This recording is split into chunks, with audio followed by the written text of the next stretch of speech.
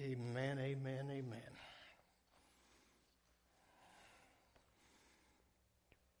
Take me a minute here to get all this stuff going. I want to welcome everybody who's watching this evening by means of the internet. Glad to have you with us that way, even though you're not here in person. We're glad to have you with us. Amen tonight. Praise the Lord.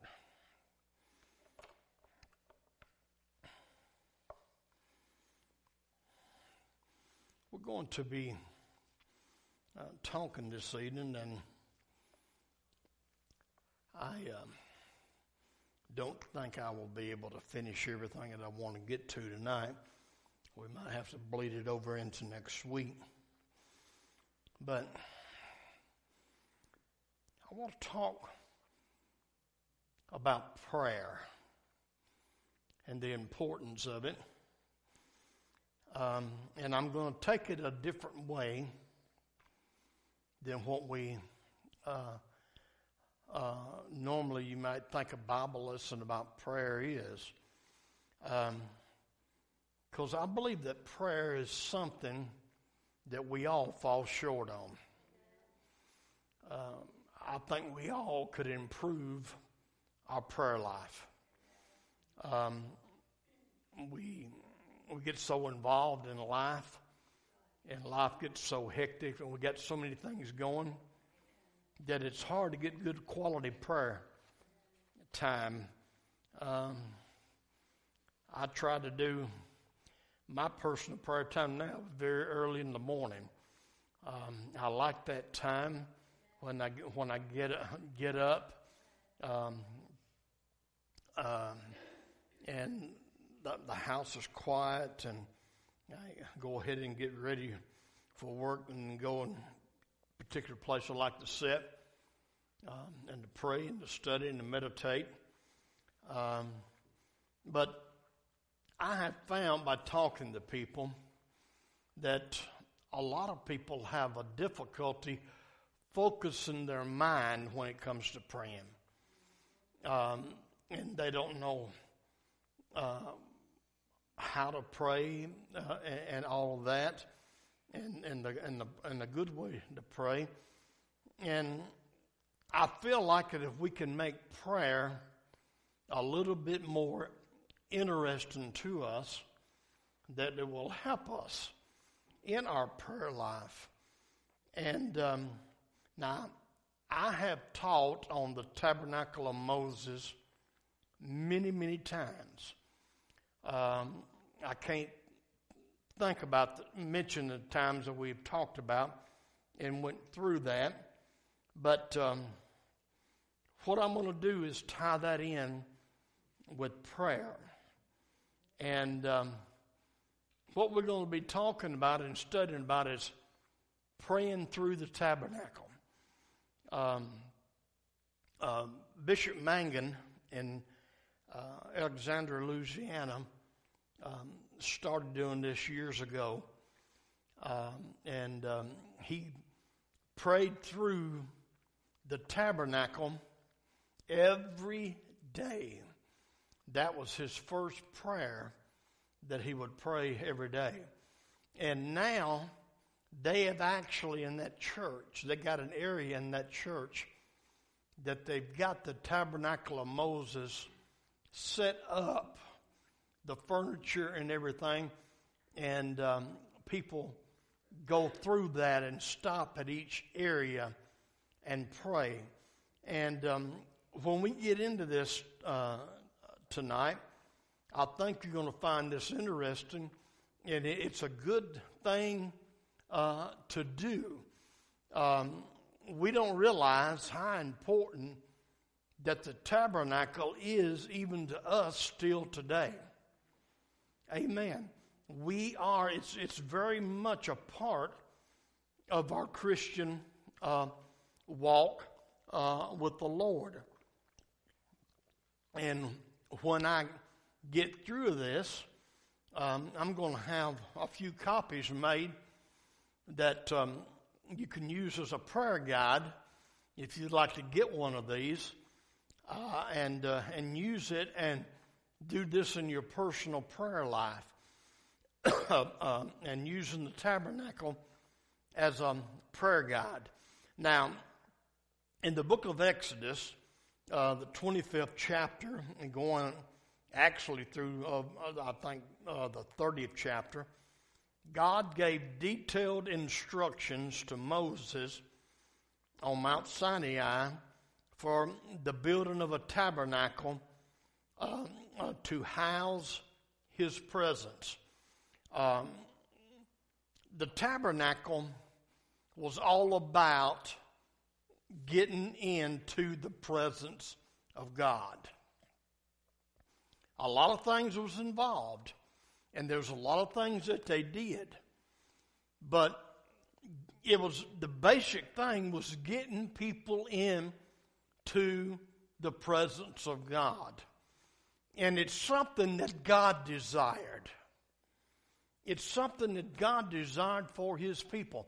And do you know that's how that we actually get into the presence of God is through prayer? Amen. We get into his presence.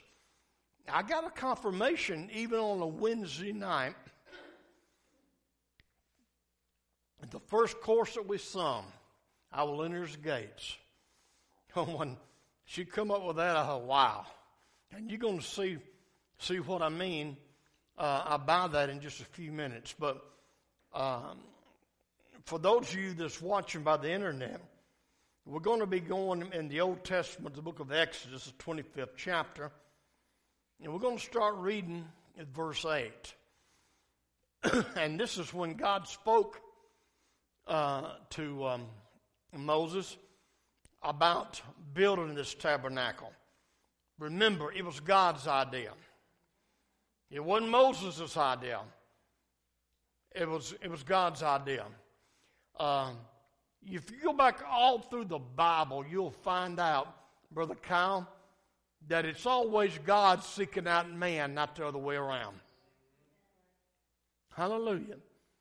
It's always been God seeking out men. We haven't been seeking him.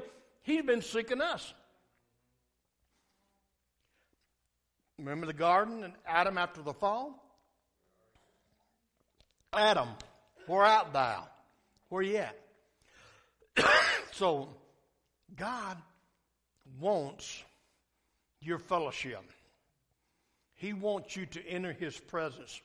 Let's read Exodus 25, and verse 8 and verse 9. And this is what he told Moses. And let them make me a sanctuary that I may dwell among them, according to all that I showed thee, after the pattern of the tabernacle, and the pattern of all the instruments thereof, even so shall ye make it. Now I want you to understand, everything about that tabernacle was designed by God for a purpose. Amen. And that's why I say that it's important still to us today. God told Moses what to do. He told him how to do it. He told him even how to place the furniture in the tabernacle. Amen. And there was a reason behind that. And he said, you tell them, and I'm going to go back and read that. Let them make me a sanctuary that I may dwell among them. God wants to be where we're at. Hallelujah. He wants you to enter his presence. I truly believe tonight that God desires us a whole lot more than we desire him. Hallelujah. God desires a communion with his creatures. Hallelujah. And so, the tabernacle.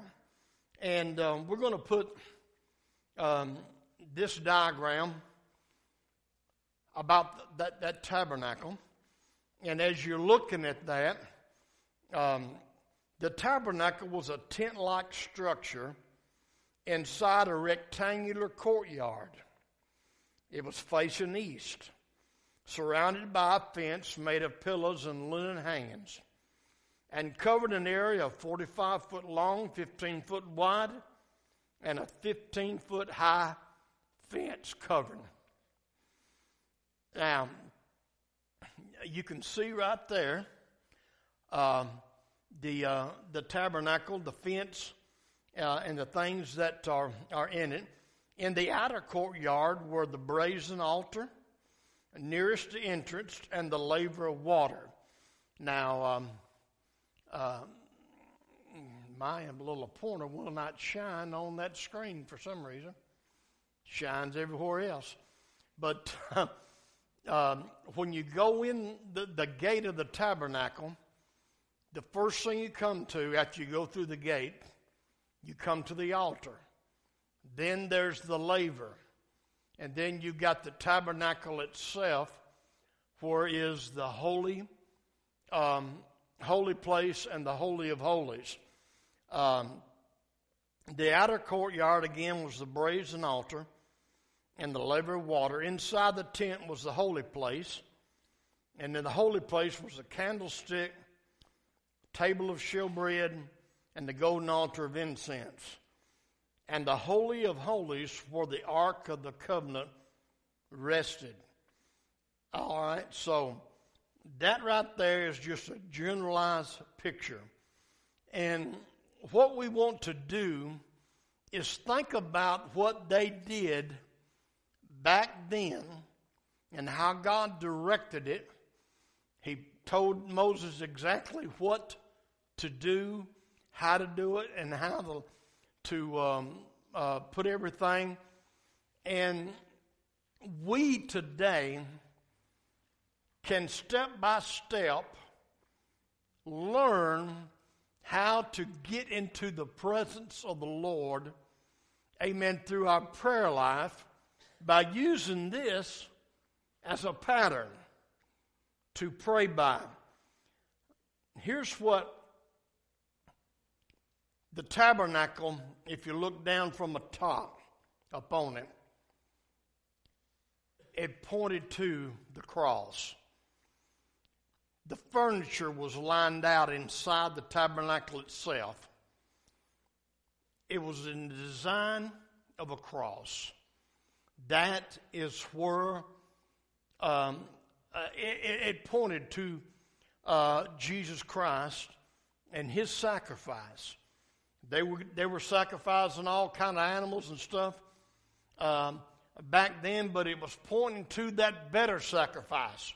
Remember, we talked about the better sacrifice, the better covenant, and so that's what it was all about.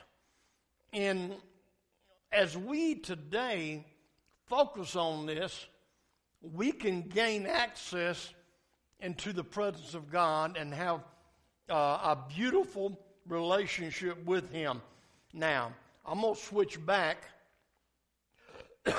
to the previous screen. The first thing you come to is the outer gate of the tabernacle. And I'm going to take this slow if you want to take notes. And like I said, I'm going to print out some copies of this so you can use it as a prayer guide. The first step number one in praying through the tabernacle, you come to the gate. Here, we enter into his gate with thanksgiving and to his courts with praise. Psalms 104. When we go inside the gate of that tabernacle, all that on the outside is the courtyard of the tabernacle. That's what the psalmist said. He said, we enter into his courts with praise and thanksgiving. Folks, when we go to God in prayer, Don't drop down on your knees and just start saying, God, give me this, give me that, I need this and I need that. Show God a little bit of respect. Hallelujah. Matter of fact, when Jesus gave what most people today call the Lord's Prayer, which is not exactly the Lord's Prayer, it's a model prayer, he basically says the same thing. He's teaching people an order in to pray. When thou pray, say, Thy Father which art in heaven, hallowed be thy name. When we begin, Brother Douglas, to enter in the court, and we're making a journey, we're trying to get into the presence of the Lord. We start out in our prayers with thanksgiving and being thankful and glorifying God. When you first start praying, the first thing I do is say, Lord, I want to thank you, Lord. And in the morning, about 4 o'clock, I'll be sitting there in the living room, Lord willing. I'll be sitting there and I'll start praying. And that's the first thing I say, Lord, I want to thank you for bringing me to the beginning of another day of life. Because if it hadn't been for the hand of God, I wouldn't have got out of bed. Hallelujah. The focus of prayer when you're at the gate, when you're standing at the gate of the tabernacle, thank God for every blessing and praise Him for all of His mighty acts. That's what we ought to start doing the first thing when we pray. Enter into His courts with thanksgiving. Hallelujah. You'll find if you take these steps, some people say, well, man, it's hard for me to pray past 2 or 3 minutes. If you take some steps in praying like this, you'll find some time will pass. Hallelujah. Don't just run through the gate, but stop there as the gate as you're entering in to the court. Hey, you're beginning to take a journey into the presence of God. And when I begin to pray, I want to lift my hands and I'm going to say, Lord, I want to thank you for giving me life. I thank you, Lord, for giving strength in my legs, that I can walk on these 2 legs. I don't need to be pushed in a wheelchair. Hallelujah. Amen. I thank you, Lord, for my health. I thank you for this house that I live in, this roof that we're under. Hallelujah. Thank you for the food that we eat. I give you praise. Hallelujah. I say, Lord, I thank you that all 3 of our children are in there in the house of God serving the Lord. There is so much that you can thank Him for. Don't just rush into something. Don't just fall on your knees and start making a petition.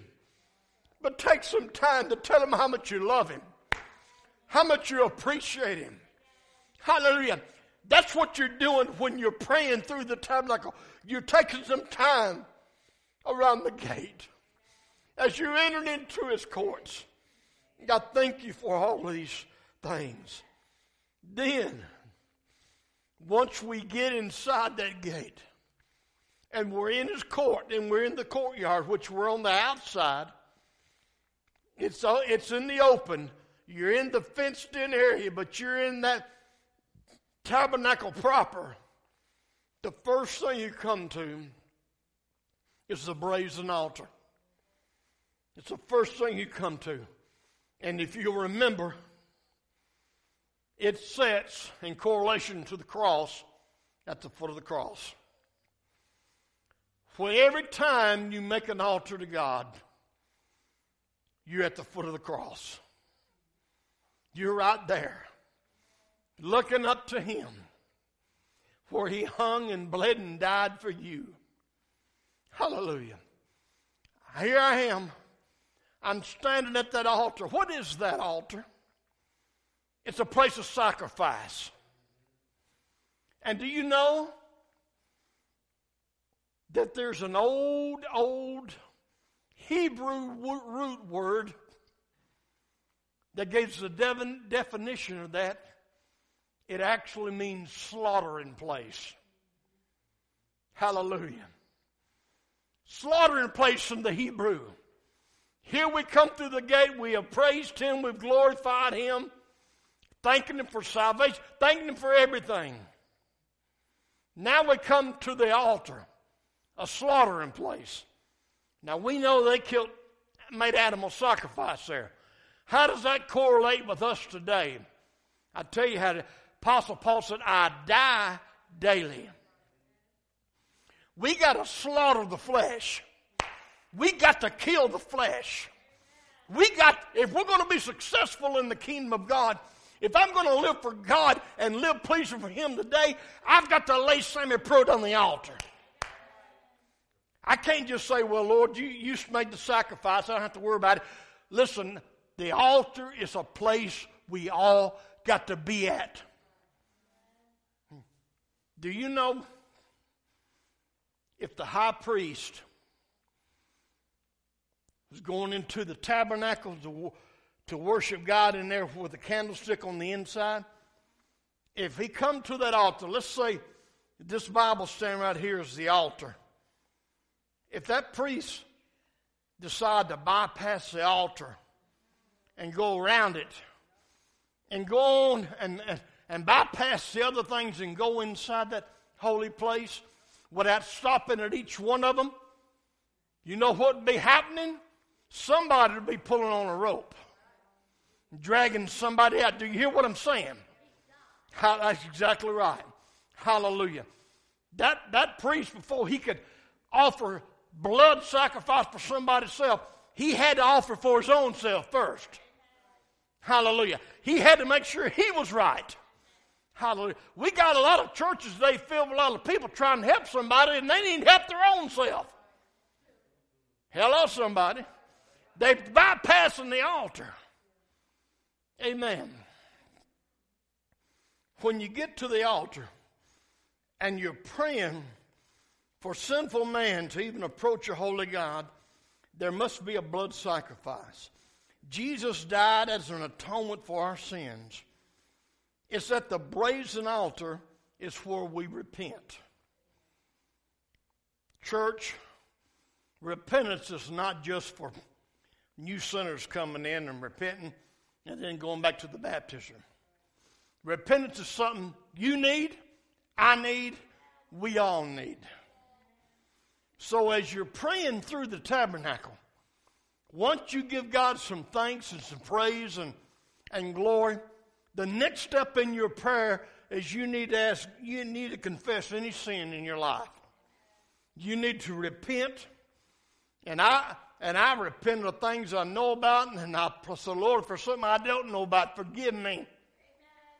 Hallelujah. I pray, I repent for sins that